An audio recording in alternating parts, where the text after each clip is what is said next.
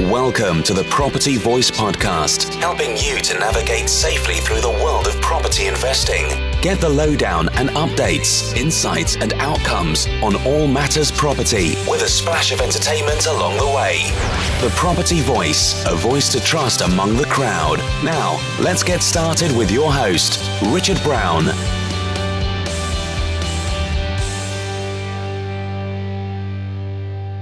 Hello and welcome to another episode of the Property Voice Podcast. My name is Richard Brown, and as always, it's a pleasure to have you join me on the show again today. A few weeks ago, I spoke about asset bubbles, if you remember, and one of the things that puzzled me was how asset prices can run ahead of inflation, generally speaking. So I've done a bit of digging and have come up with at least a partial explanation behind this strange phenomenon. It's a word I can't seem to say. Of property prices consistently outperforming inflation and average earnings. Now, it's not as simple as you might think, and even today, I'll focus on maybe one dimension, which is mainly around the growth in the money supply ahead of consumer spending and consumer prices. So if you're ready for a little historical, statistical analysis, then buckle up, maybe grab a notepad, because there's going to be a lot of note-taking maybe on some of the statistics I want to share. And listen carefully as we uncover some unseen truths behind asset price inflation. Okay, so on with the show we go. Okay, so let's get on with this week's featured topic with Property Chatter.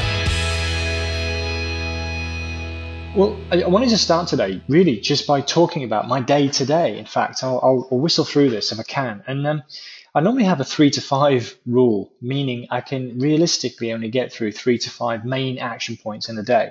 I don't mean, brush my teeth, comb my hair, make a cup of tea, that sort of thing. I mean 3 major things during the day, 3 or 5. And so today I spent the morning out on site and was doing looking at a property renovation and doing a snagging list. And it's the final week before handover towards the end of the week. So just going through, making sure everything's okay before that particular property is finished. So and it finished in a bar with a nice beer with the architect. So that was a good old thing to do as well. So that was my morning. And then, early afternoon, I spent discussing a couple of projects and lining up a viewing on one. Thank you, Mark, for helping out, and Jonathan with a viewing on a property that I'm looking to buy. And also, I did a bit of number crunching, had a chat with someone who's got a property I'm interested in taking on as well. So that took a couple of hours, if you like, just after lunch. But the rest of the day, and not just the day, well into the night, really well into the night, just for you, dear listener, I've been researching and preparing for today's podcast. So that's been my day, if you like, and I feel kind of privileged that it can work that way. And so, yes, I was doing some businessy stuff at the front end of the day and early part of the afternoon, but the rest of it has all been about giving back.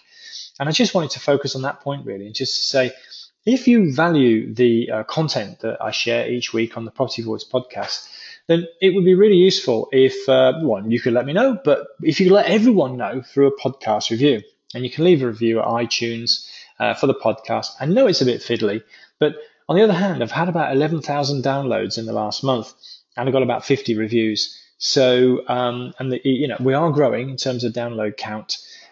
People listening to the show. So it'd be great if you don't mind, please go, put a bit of effort in and go and leave a review for the podcast. It gives me a lift because it makes it feel worthwhile, especially when I'm recording this in the dead of night to make sure I meet my deadline. But also it helps other people find the podcast. So it'd be great if you can do that for other people to find us.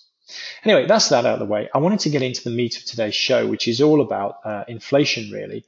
And it's, don't believe the hype is the subtitle.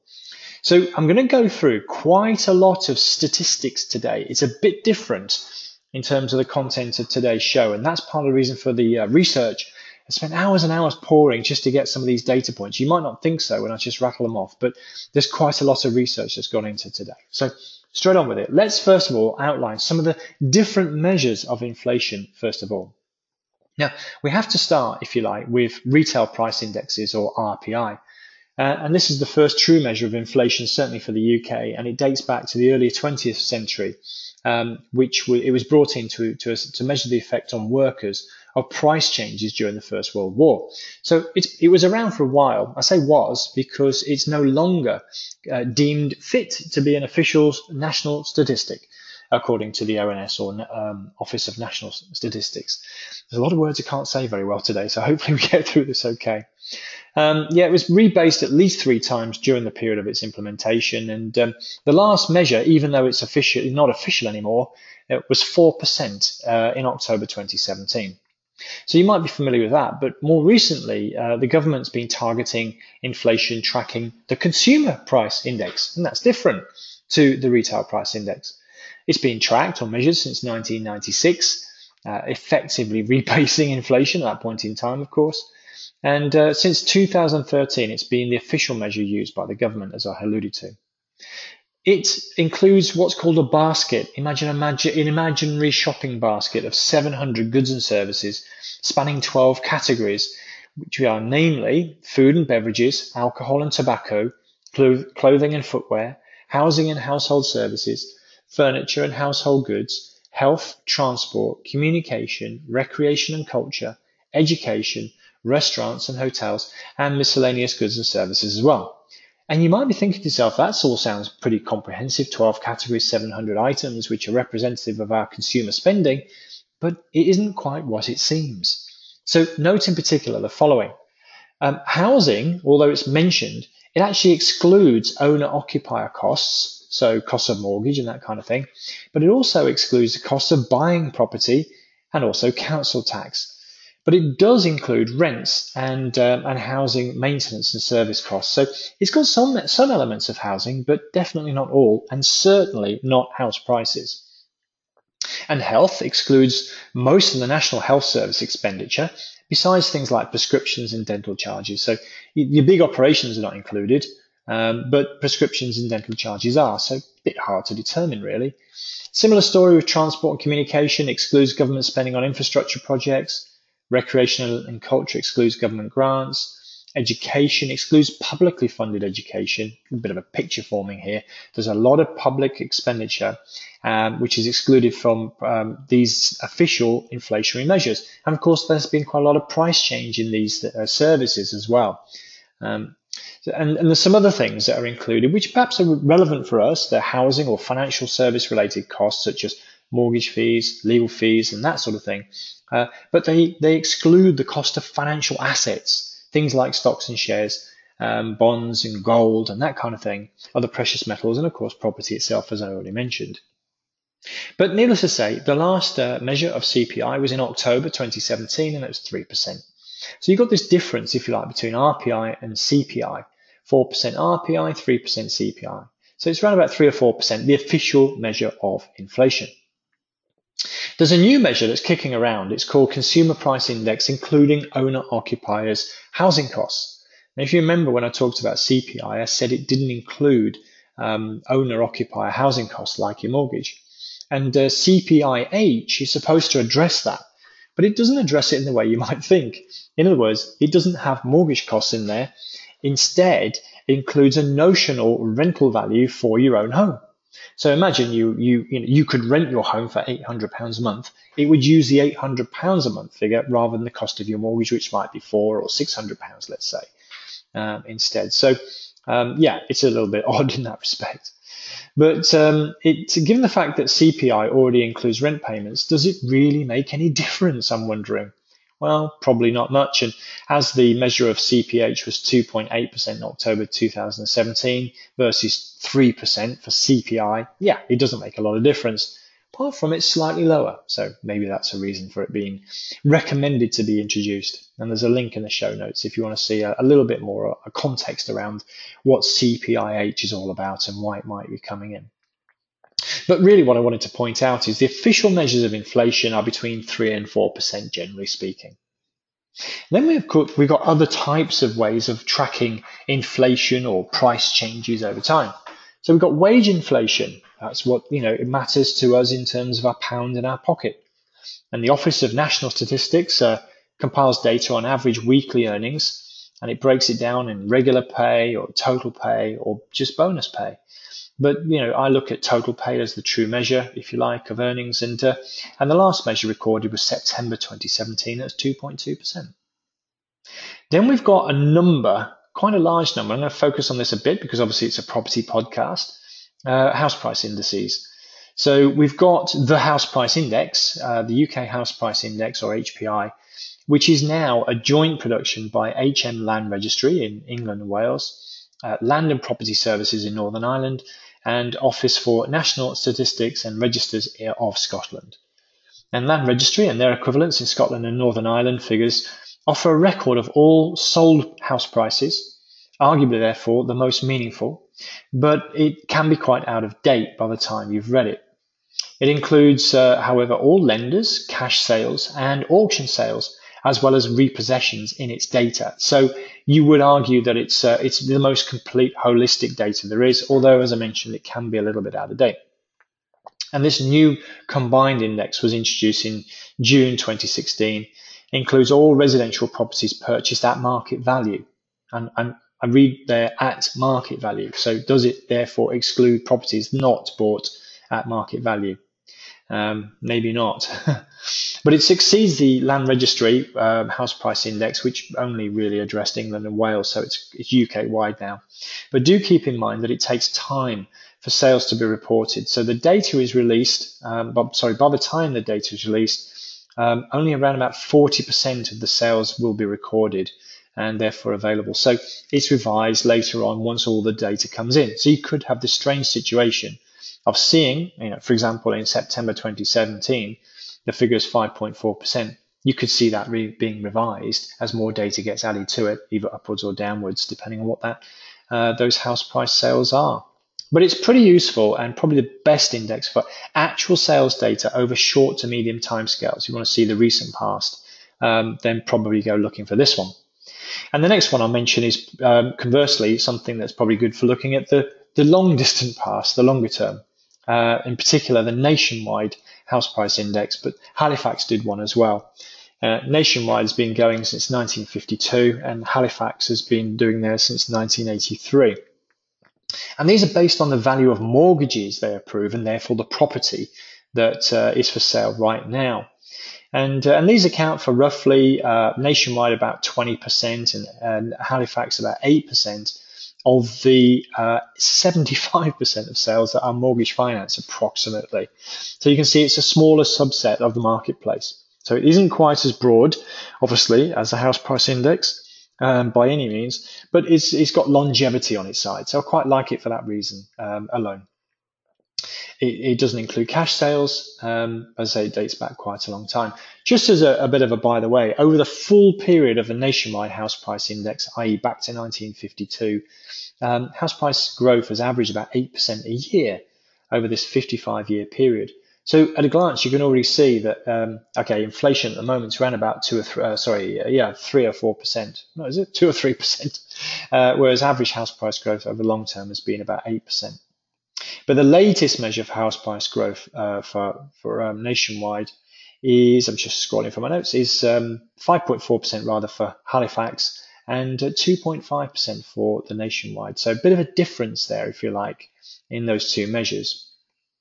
And then we've got Rightmove and Zoopla, who both do an index. Now, Rightmove house price index is compiled obviously by Rightmove, but it's based on asking prices. So it's the listing prices or asking price of properties, not sold prices. So usually there's a difference. There's always a difference between sold price and asking price. So it's that's a limitation, if you like, of that. But it's been in existence since 2013, and it focuses on property for sale right now. And the latest index figure is 1.4% for October 2017. And as they comment in their write-up, perhaps there's a bit of an autumn lull in anticipation of a quiet winter, and asking prices haven't climbed that much. But it's asking price data, not house price. But I guess you could say it's useful for an indicator of what's coming, whereas the previous two were more lag indicators, what's gone. Rightmove might be a lead indicator of what's coming.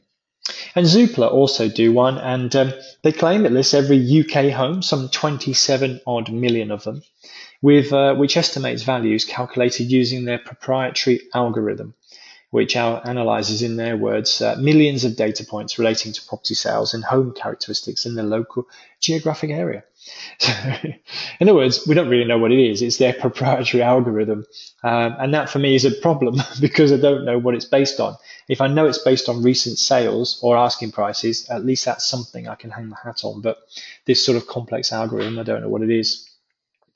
Anyway, needless to say, Zoopla's measure as of November is 3.6%. And the final two really are a little bit more sentiment based, I suppose, or sentiment based, good word for it. We've got one from RICS, or the Royal Institute of Chartered Surveyors. And what they do is they speak to their members, which are essentially estate agents and valuers, every month to see how they are viewing house prices and whether they think they're going to rise or fall. It's a binary question. Do you think house prices will rise or fall? And then they turn this into a percentage, which they can record in terms of market sentiment rather than actual house prices themselves. So I suppose the benefit of that is you can get some insight from people who are close to the ground of property, estate agents and valuers, and get their opinion. But of course, they don't all agree. It's not 100% either way, rise or fall. So yeah, I'm not sure how meaningful that is, but I'm not really one for forecasts, and it looks like the RICS are not necessarily either. And the final one is HomeTrack's house price index, which is similar to RICS. It's based on contributors' opinions on achievable selling prices for each of 4 standard property types in every postcode district. So the prices are hypothetical rather than based on actual sales. It's opinion based again, or sentiment based. So there you go. You've got a couple of historic measures looking at actual sales data with relative pluses and minuses, or strengths and weaknesses. Then you've got some based on current view with Rightmove and Zoopla. One is asking price based, one is based on an algorithm, and then you've got this sort of sentiment based opinion of what house prices are likely to do from RICS and HomeTrack. So they're the sort of main measures of house prices, but I guess that the most reliable ones will be Nationwide's and indeed the land registry, the various land registry ones.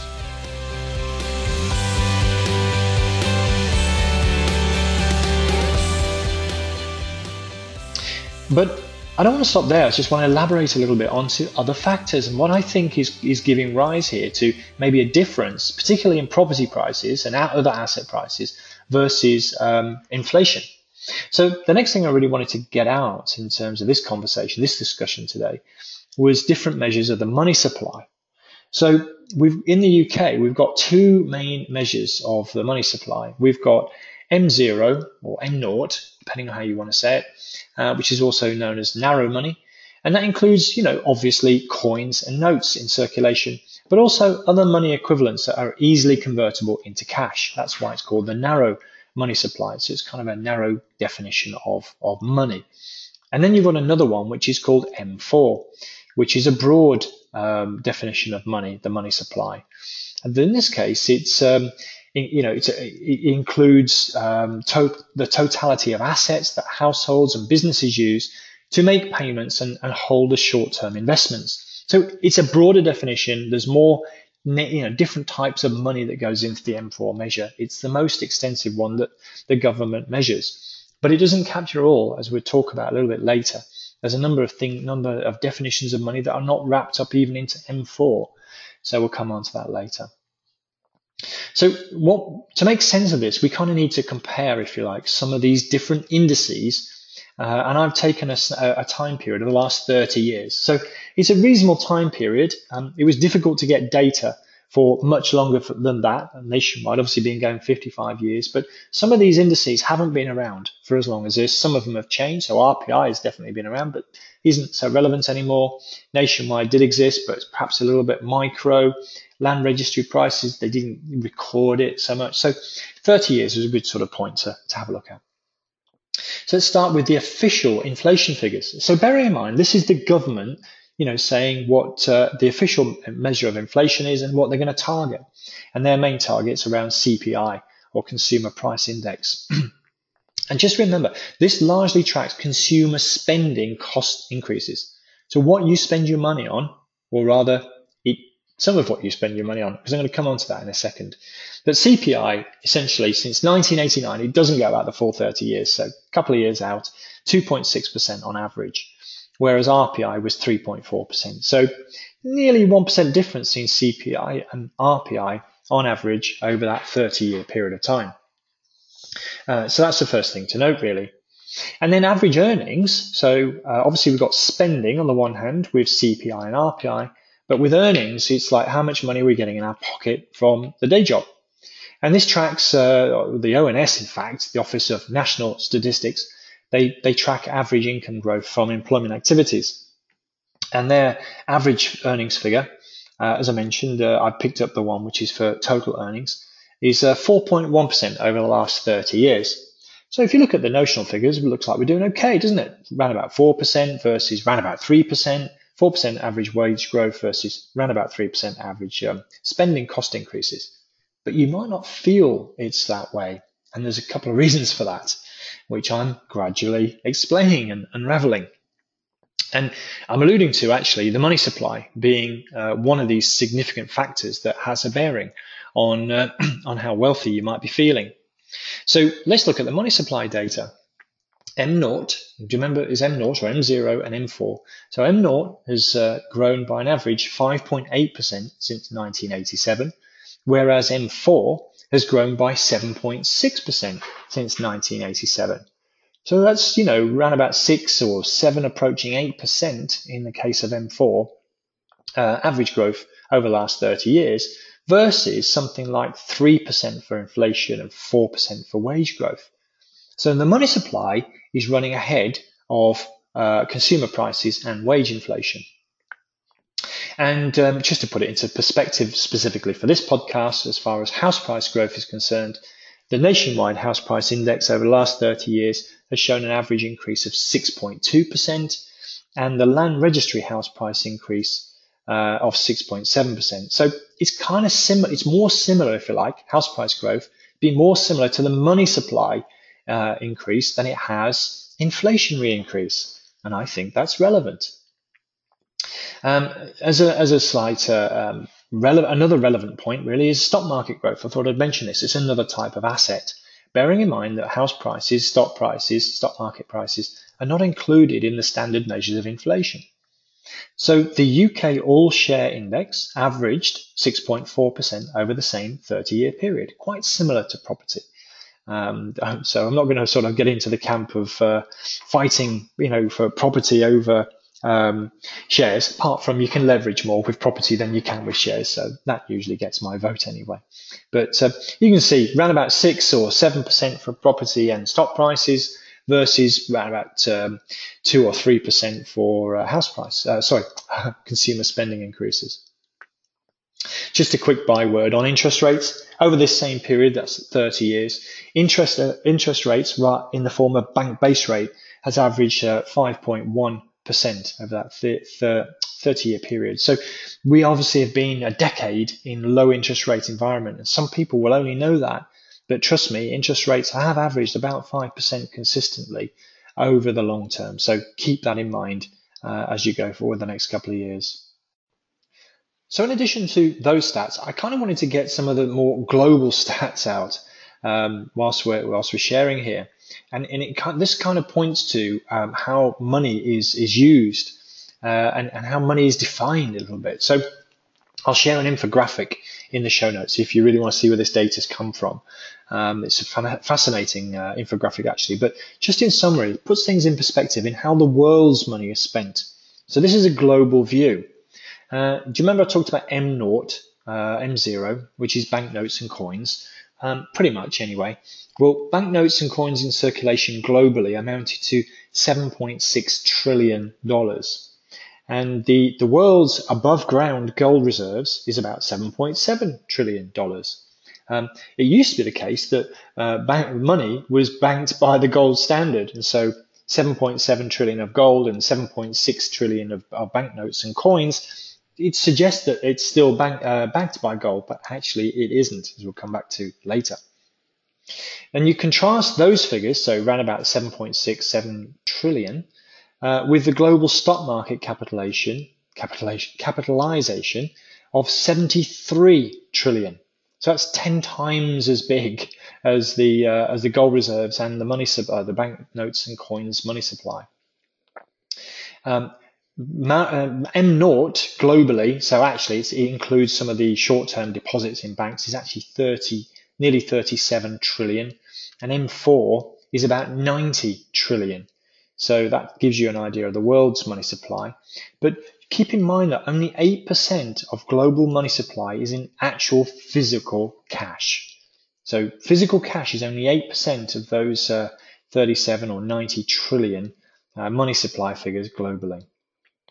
And contrast that with global debt. Global debt consists of government debt, corporations debt, and indeed household debt, which amounts to 215 trillion, or in other words, 325% of global GDP. And a third of that was added in the last decade alone. So yeah, we're certainly piling up the debt.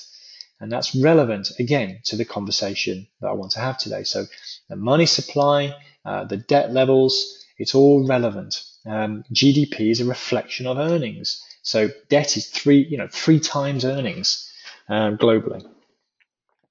And then if you look at the global residential real estate market, it amounts to 162 trillion, or 75% of the total global real estate. So significant asset values is what I'm really driving at here. But this is completely dwarfed when we look at the global derivative market, which is hard to predict because a lot of this is private. But the estimates of the global derivative market range between 544 trillion and a staggering 1.2 quadrillion, which is, I don't even know how many noughts that is. It's huge.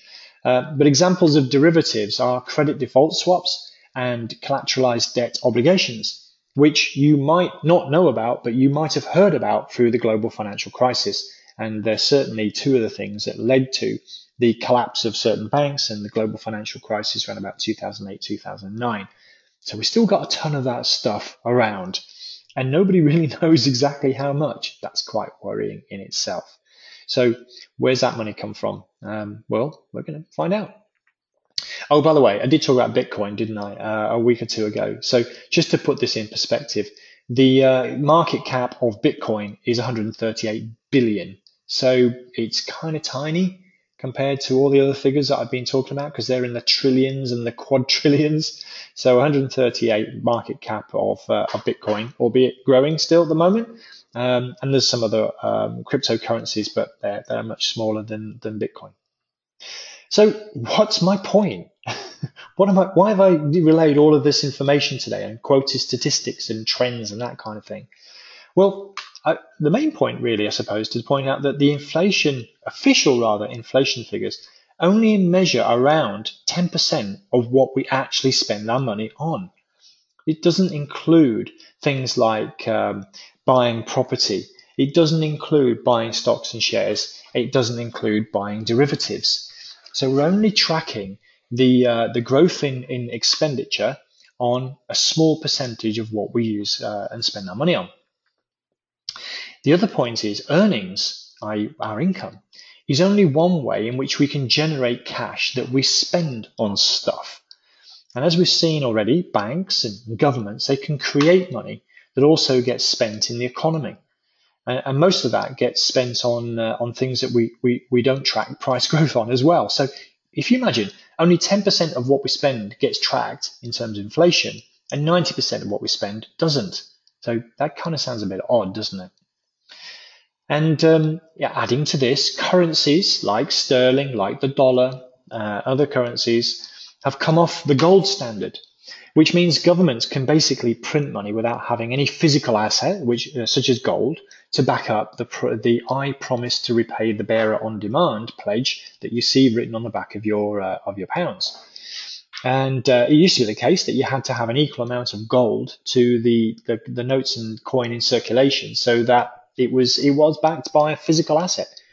That doesn't exist anymore. So this means that you've got this large scale printing of money, which governments can do, and they can use that money to fund their budget deficit spending. They can spend it on wars. They can spend it on long-term infrastructure programs and debt and that kind of thing. So printing money from governments, that's a nice one. But they're not actually the biggest issuers of money, surprisingly, perhaps. It's not central banks and governments. It's actually the commercial banks, normal everyday banks, which actually create the most money. And this has been particularly so since what's called fractional reserve banking, which means they can create money at many times that taken in deposits. So if you deposit £100 into the bank, they can actually lend out, say, £1,000 notionally on that £100 deposit. They just need to know that you won't necessarily go back tomorrow and ask for your £100 back, or only 10% of you might, for example.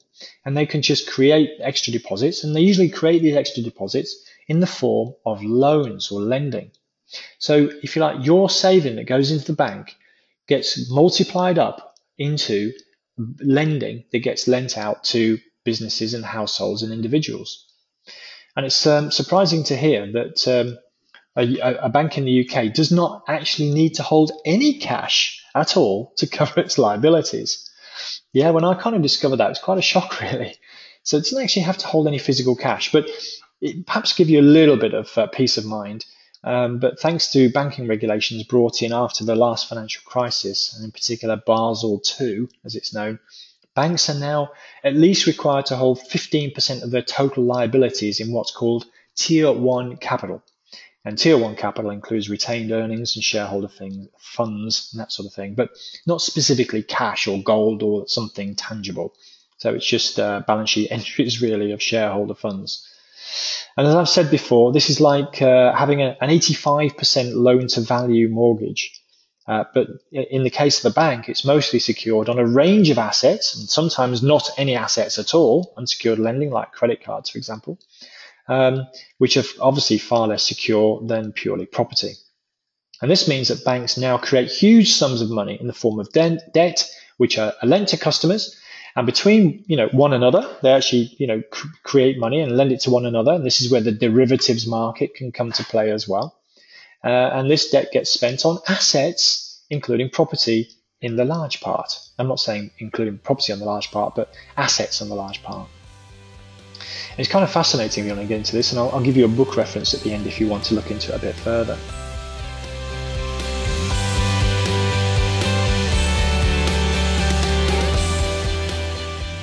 So governments print money that gets spent on its own activities, such as schools, hospitals, pensions, and other items which are not captured by any measure of inflationary price tracking. They also print money and buy back their own government debt, in the form of quantitative easing. That's that kind of process, which of course pumps more money into the economy. Usually, this money goes to the private banks, commercial banks. And those commercial banks lend that money to households and to businesses and to individuals. But at the same time, they tend to increase, the government spending on QE, quantitative easing, tends to push up certain asset prices in particular, such as bond prices, and potentially also reducing returns. Although that's not always the case, but certainly one asset class through quantitative easing has perhaps seen some different results because money's being pumped in the economy, it's driven up bond prices, and maybe the bond prices are in a bubble, who knows. But investors, individuals if you like, also use their money to buy assets. And they buy assets in the form of stocks and shares and property and art and that kind of thing, which all falls outside of the official measures of inflation. All of those things do. Investors can further leverage their purchasing power, so they can increase their purchasing power by using bank borrowing as well. You'd be familiar with this, obviously, as a property investor, by just the buy-to-let mortgage. You put a deposit, you get the bank to put in the rest, and you can buy a property that you couldn't otherwise afford. Of course, it's secured on assets. The loan is secured on assets. Most of this leverage is secured on tangible assets in the form of real estate or property. And this explains, or helps to explain to a large extent, why house prices have potentially outpaced official inflation measures. And in summary, this is down to official inflation measures excluding large elements of housing costs from the items that it tracks, and in particular, most clearly, housing prices themselves. Also, banks and governments can print money, 90% of which gets spent on items that are not tracked on inflation. We don't merely spend what we earn in income, we also spend what we create through the multiplier effect of government and bank increases in the money supply. And significant elements of this additional money gets spent on assets, including property. And a lot of this money is created in the form of debt as well. So all this money, in a sense, is all this money sloshing around, 90% of which is spent on stuff that we don't actually measure the price increase. So it's understandable, probably, why we've got the, a pumping up effect of money circulating being spent on assets and not being reflected in consumer price inflation. And that hopefully gives a bit of an explanation behind it. It's certainly my opinion. Now, is it fair? Is it fair that the government, these privileged groups, the government, the banks, and let's say investors with access to this money in the form of debt, can get hold of this money and can buy assets that, people outside of those special interest groups or privileged groups can't? Well, it probably isn't fair in reality. And, maybe there's a groundswell building which to do that. But just think about those special interest groups for a minute. You've got government, you've got banks, and you've got individuals, with access to borrowing who won't want to see that taken away. So that's where the balance of power actually sits. So it may not be fair, but it's probably realistic to think that's the way it is. That's the system. And those that can print money, can create deposits, or can borrow money, can spend this on their own agendas or in line with their own agendas, which of course includes asset purchases for many. And these asset purchases are typically bonds, precious metals, stocks and shares, property, and also, as you will see, derivatives, as you saw, derivatives as well. So a lot of this money is spent on assets. So what can we do about it? Well, we could complain and we could campaign for change. And indeed, a few people are in various quarters, but there's not really a massive campaign for change, in all honesty. There's a little bit around, but not a great deal. The alternative, I guess, is if you can't beat them, then join them or game the system, if you like. And obviously, as a property investor, you can do that. You can game the system by having access to borrowing. And so you join in to some extent the system that exists. You're not a bank, you're not a government, so you can't print the money, can't create deposits, but you can gain access to the leverage which you can use to buy assets. And of course, what I'm trying to illustrate throughout this whole conversation is asset prices have been accelerating ahead of consumer prices. Of course, if you buy a Mars bar and you eat that Mars bar, you get some energy and then you're done. But if you buy a property or stocks and shares, hopefully you'll get continuing value by owning that asset. So the word of caution really, it's best to be sensible with asset prices as they do, as I've mentioned in the bubble episode, they do tend to boom and bust, as we've spoken about. So ideally, spread your money around across different asset types or asset classes as they're called. And remember that income brings a lifestyle, so it helps you to eat and to do certain things. Some of the things that you can spend your money on through the consumer or retail price index measures. Whilst it exists, so whilst you have the opportunity to earn money, maybe through employment, but assets bring long-term wealth. They stand for a long period of time. And so that's why they bring long-term wealth, and maybe they bring some passive income as well.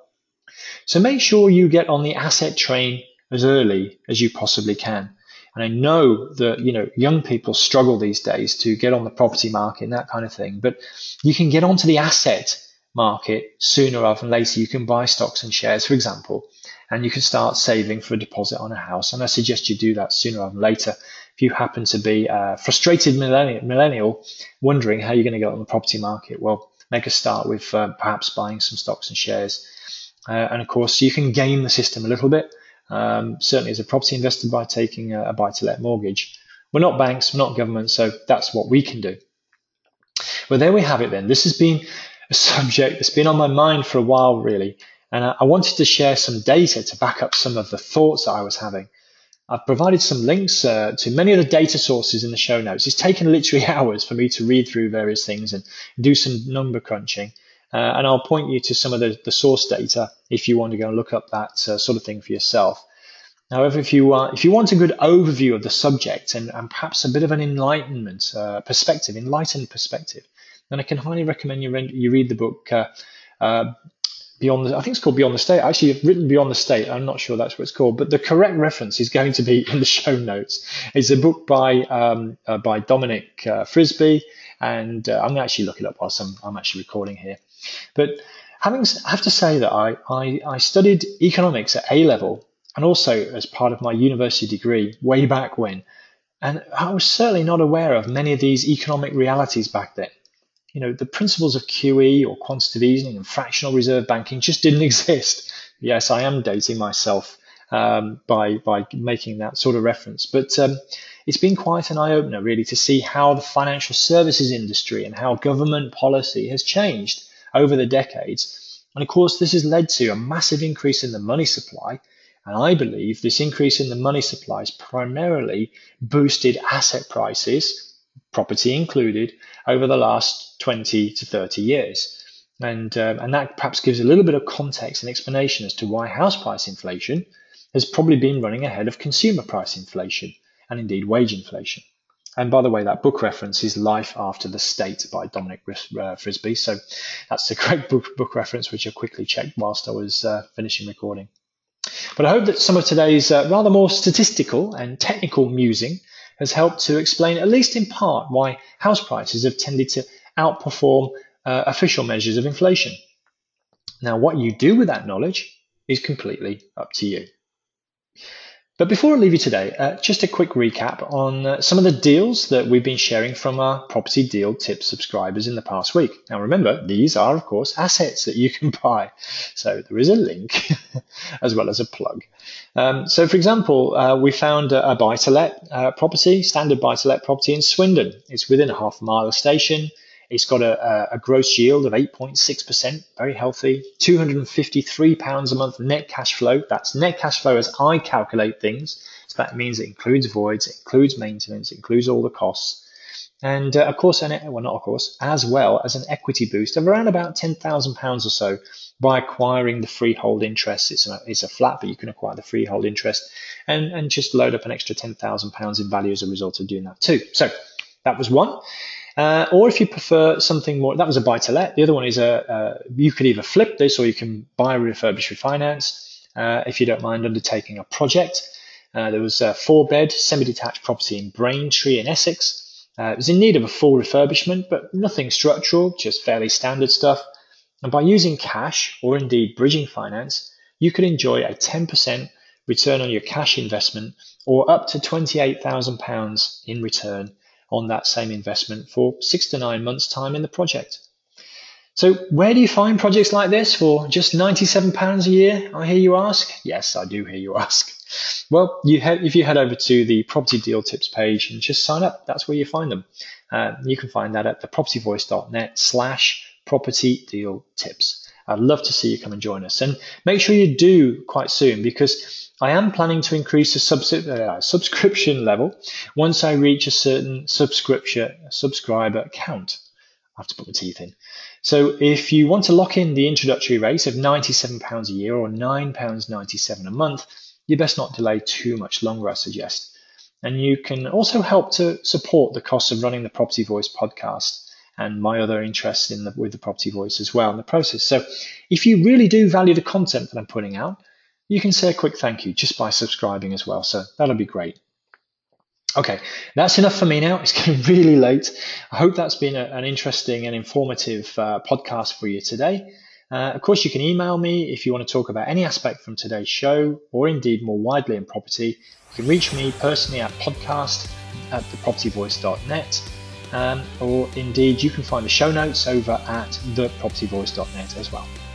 But for now, all I want to say is thank you very much for listening again this week, and until next time on the Property Voice podcast, it's ciao ciao. Thank you for listening today. Now head over to thepropertyvoice.net for more inspirational content and get updates through our mailing list. Join us next time on the Property Voice podcast. And if you enjoyed the show, please don't forget to rate us on iTunes.